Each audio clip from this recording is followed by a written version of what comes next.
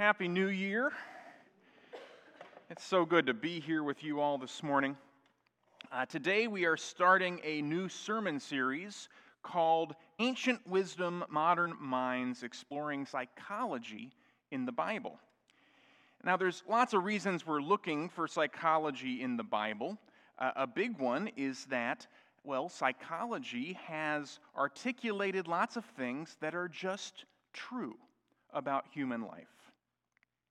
And since the Bible contains lots of things that are true about human life too, it just seemed like a good match. Also, we don't want there to be any stigma at all about psychology or therapy, so we thought, looking at it like this might help somebody. Plus, this stuff is really fun to think about. So we're starting off with one of the foundational concepts in psychology, the unconscious mind. The unconscious mind is that deep part of your brain that pretty much runs things on autopilot. It's like a deep lake full of feelings, beliefs, urges, and memories that you are not always conscious of, but drive your actions and most obviously your reactions. If you've ever been in danger and acted without thinking to get out of it, then you are still here today because of your unconscious mind. The people who were in danger say they were in the path of a speeding train and then they sat down and made a pros and cons list about what they should do next. They're not here.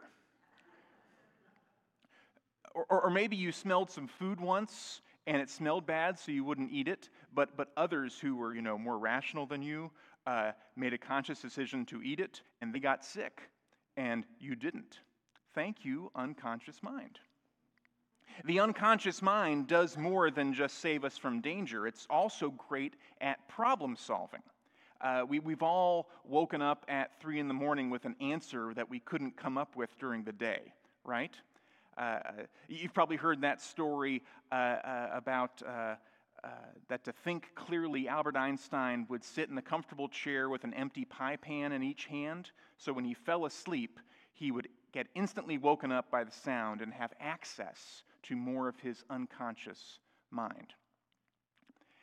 But it's not all advantages. Sometimes it trips us up. For instance, I'm pretty sure that everyone here knows all the names for the colors, right? Right?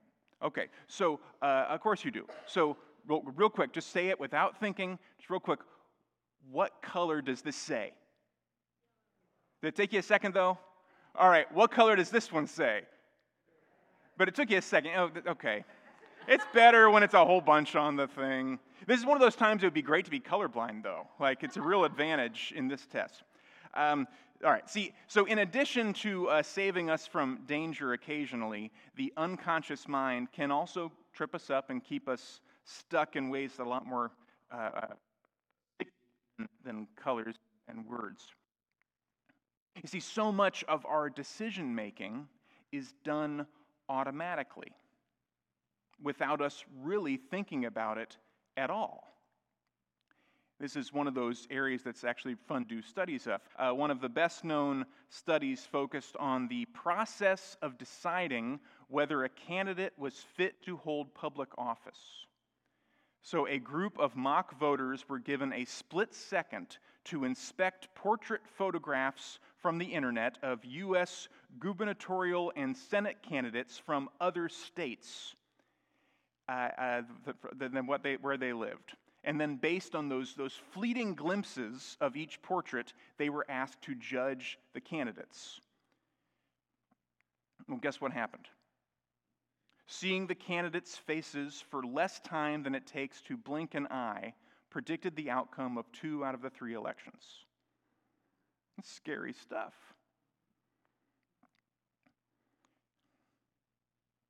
The unconscious is where all of your prejudices live. It's where our biases rule. It's where our traumatic memories hide so they can jump out and ruin our day just about any time they feel like it. But I shouldn't say they, should I? I should say you. Because for all intents and purposes, your unconscious mind is you. Or at least it's most of you. It's why we're so full of contradictions. It's why we say one thing and do another. It's why we're so often a mystery to ourselves. It's why we often know what we should do consciously, but something in our unconscious just won't let us do it. Or vice versa, there's something we know we shouldn't do, but we just go ahead and do it anyway. Which sounds a lot like the story of God's people in the Bible, doesn't it?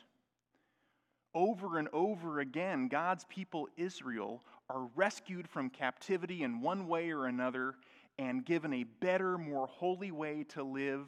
And they say, yes, that is so much better. This is the way we will live from now on. And then God or Moses or Jesus leaves them alone for like 5 minutes. And all of a sudden, they're like a toddler stretching out their finger towards the electric outlet saying, no. That's us. In the book of Romans, the Apostle Paul spills a good deal of ink wrestling with the conundrum of whether or not the law of God is in some way responsible for all the sin in the world. You know, did pointing out what the people shouldn't do somehow plant the idea that they should? Sometimes it seems like maybe it did. But that can't be right, can it? It's like the struggle we all have between our conscious selves and our unconscious selves. We can know exactly what we need to do, but knowing it doesn't seem to help. Would it just be better if we didn't have those ideas? Maybe all the shoulds are really to blame. Maybe we should all just do whatever feels right to our instincts. But that would just lead to chaos, right? I mean, it has led to chaos, hasn't it? So that's what we're dealing with here in Romans. We all know what we should do if we were living intentionally and consciously. And especially as Christians, we know what we should do because it's all right there in the Bible. But we don't do it. Why is that? And so Paul describes the problem and gets to the answer. So let's take a look together. We're looking at Romans 7, starting in verse 15. It's in your bulletins on the screen. It's in the Bible, obviously. It starts out like this. It says, I do not understand my own actions. For I do not do what I want, but I do the very thing I hate. Which pretty much sums up how my New Year's resolutions usually go. How about yours? There's the thing I want on a superficial level right now. It's to, lose weight and get back in shape after taking more than a few months off. But I also eat whatever I want when I want. And instead of exercise, I sleep in and watch TV. They don't go together. One of them I want consciously. The other one I need unconsciously. So which is going to win, I wonder? And that's just the superficial stuff. Spiritually, I want to love like Jesus. I want to be open-handed with everything I have and trust God with my life. But my actions tell me that I'm afraid, that I distrust other people, that I don't even trust God that much. How about you? Maybe you're also living with an addiction or in an unhealthy relationship? Do you understand your own actions? Do you do what you want, or do you do what you want? Which one is the real you anyway? The next two verses speak to that question. Which one is the real you anyway? Now, if I do what I do not want, that is, when I am led around by the nose of my unconsciousness and sin against God and others because it feels right even though it feels wrong, I agree that the law is good. But in fact, it is no longer I that do it, but sin that dwells within me. Now, when we talk about sin, it's not just about the bad choices that we make. You see, sin's more complicated than that.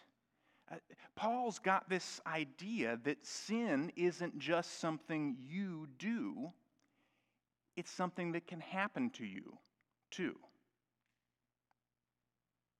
You don't just sin, you are also sinned against. Sometimes people do stuff to you, maybe without meaning to, that sticks with you deep down. And these things, they kind of set up shop in your subconscious and start messing with your head. So even if you want to do the right thing, there's all that stuff buried inside of you that can trip you up. It's like trying to walk straight on a path that's got all these hidden obstacles. You might trip and fall without ever seeing what hit you. Paul goes on, "For I know that nothing good dwells within me, that is, in my flesh. I can will what is right, but I cannot do it." I want to do the right thing, but it's tough when there's all this hidden baggage kind of dragging me down. And sometimes our actions are influenced by things that have happened to us, stuff that's been done to us. And it's like carrying around a backpack of rocks that you didn't even know you had. It makes the journey of doing the right thing a whole lot harder. So when we mess up, sometimes it's not just about making a bad choice. It's about all these invisible forces playing tug-of-war inside of us.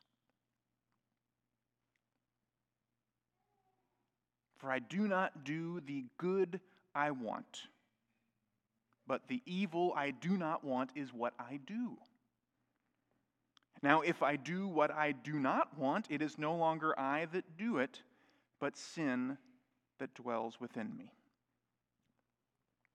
And that is why it is so important for us to recognize the deep unconscious part of ourselves.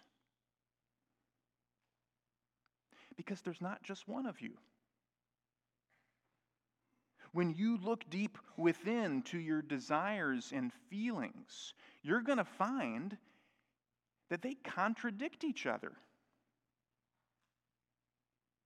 If your conscious self and your unconscious self are all one person, that person is pretty incoherent. But thankfully, that's not the end of the story. Paul sums it all up in the whole gospel just a few verses down. It says, "Wretched man that I am, who will rescue me from this body of death?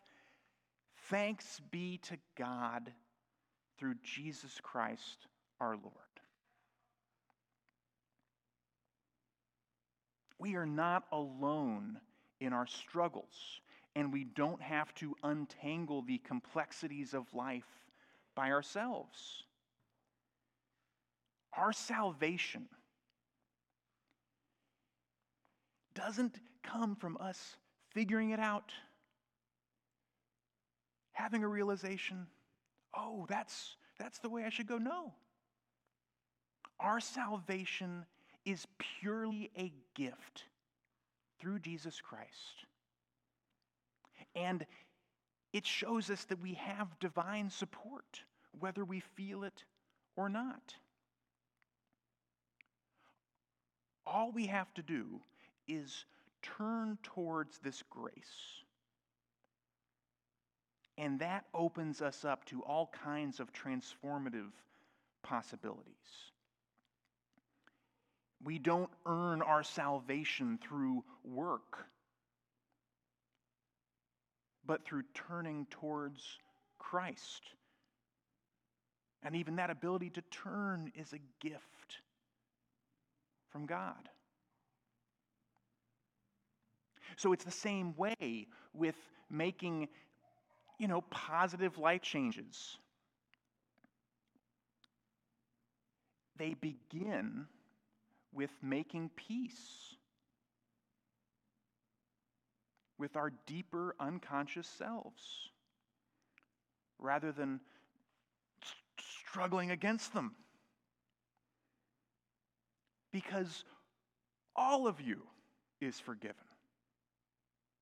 All of you is given new life. Not just up here, but here and here. The whole thing.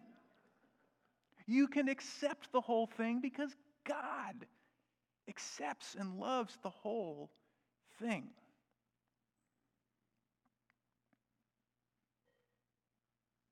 So instead of fighting against the current of our deeper selves, we can learn to swim with it. We don't let it tell us where to go or what to do, but we accept that it's real and needs to be handled with care, rather than screamed at or ignored.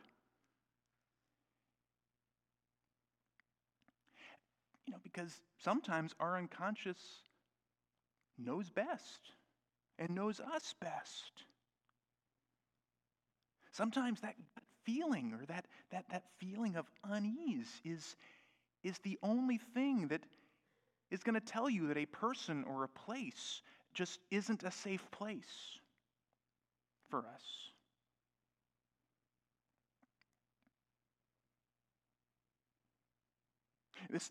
This approach doesn't just plaster over the cracks, it rebuilds us from within. It involves listening to our inner selves, understanding our deeper motivations, and gently guiding them towards the values and ideals embodied by Jesus Christ.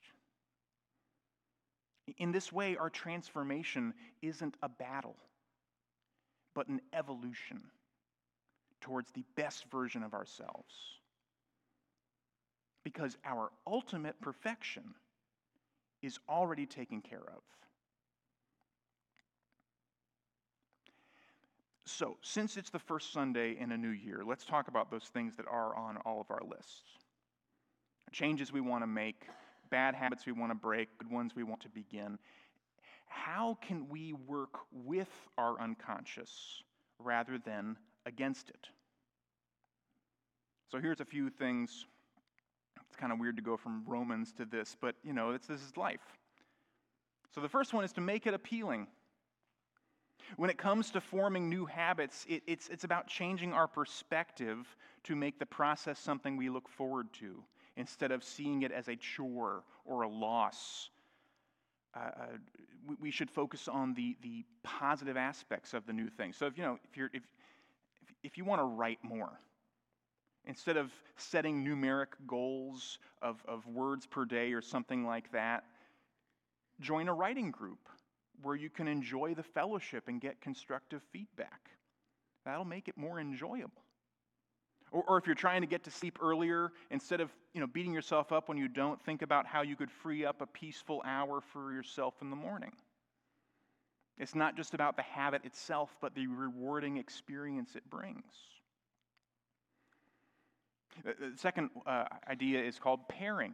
And it's this idea from behavioral science where you link something you're not too keen on with something you really like. And that way they start to feel the same to you. You treat yourself like my great Aunt Thelma treated me.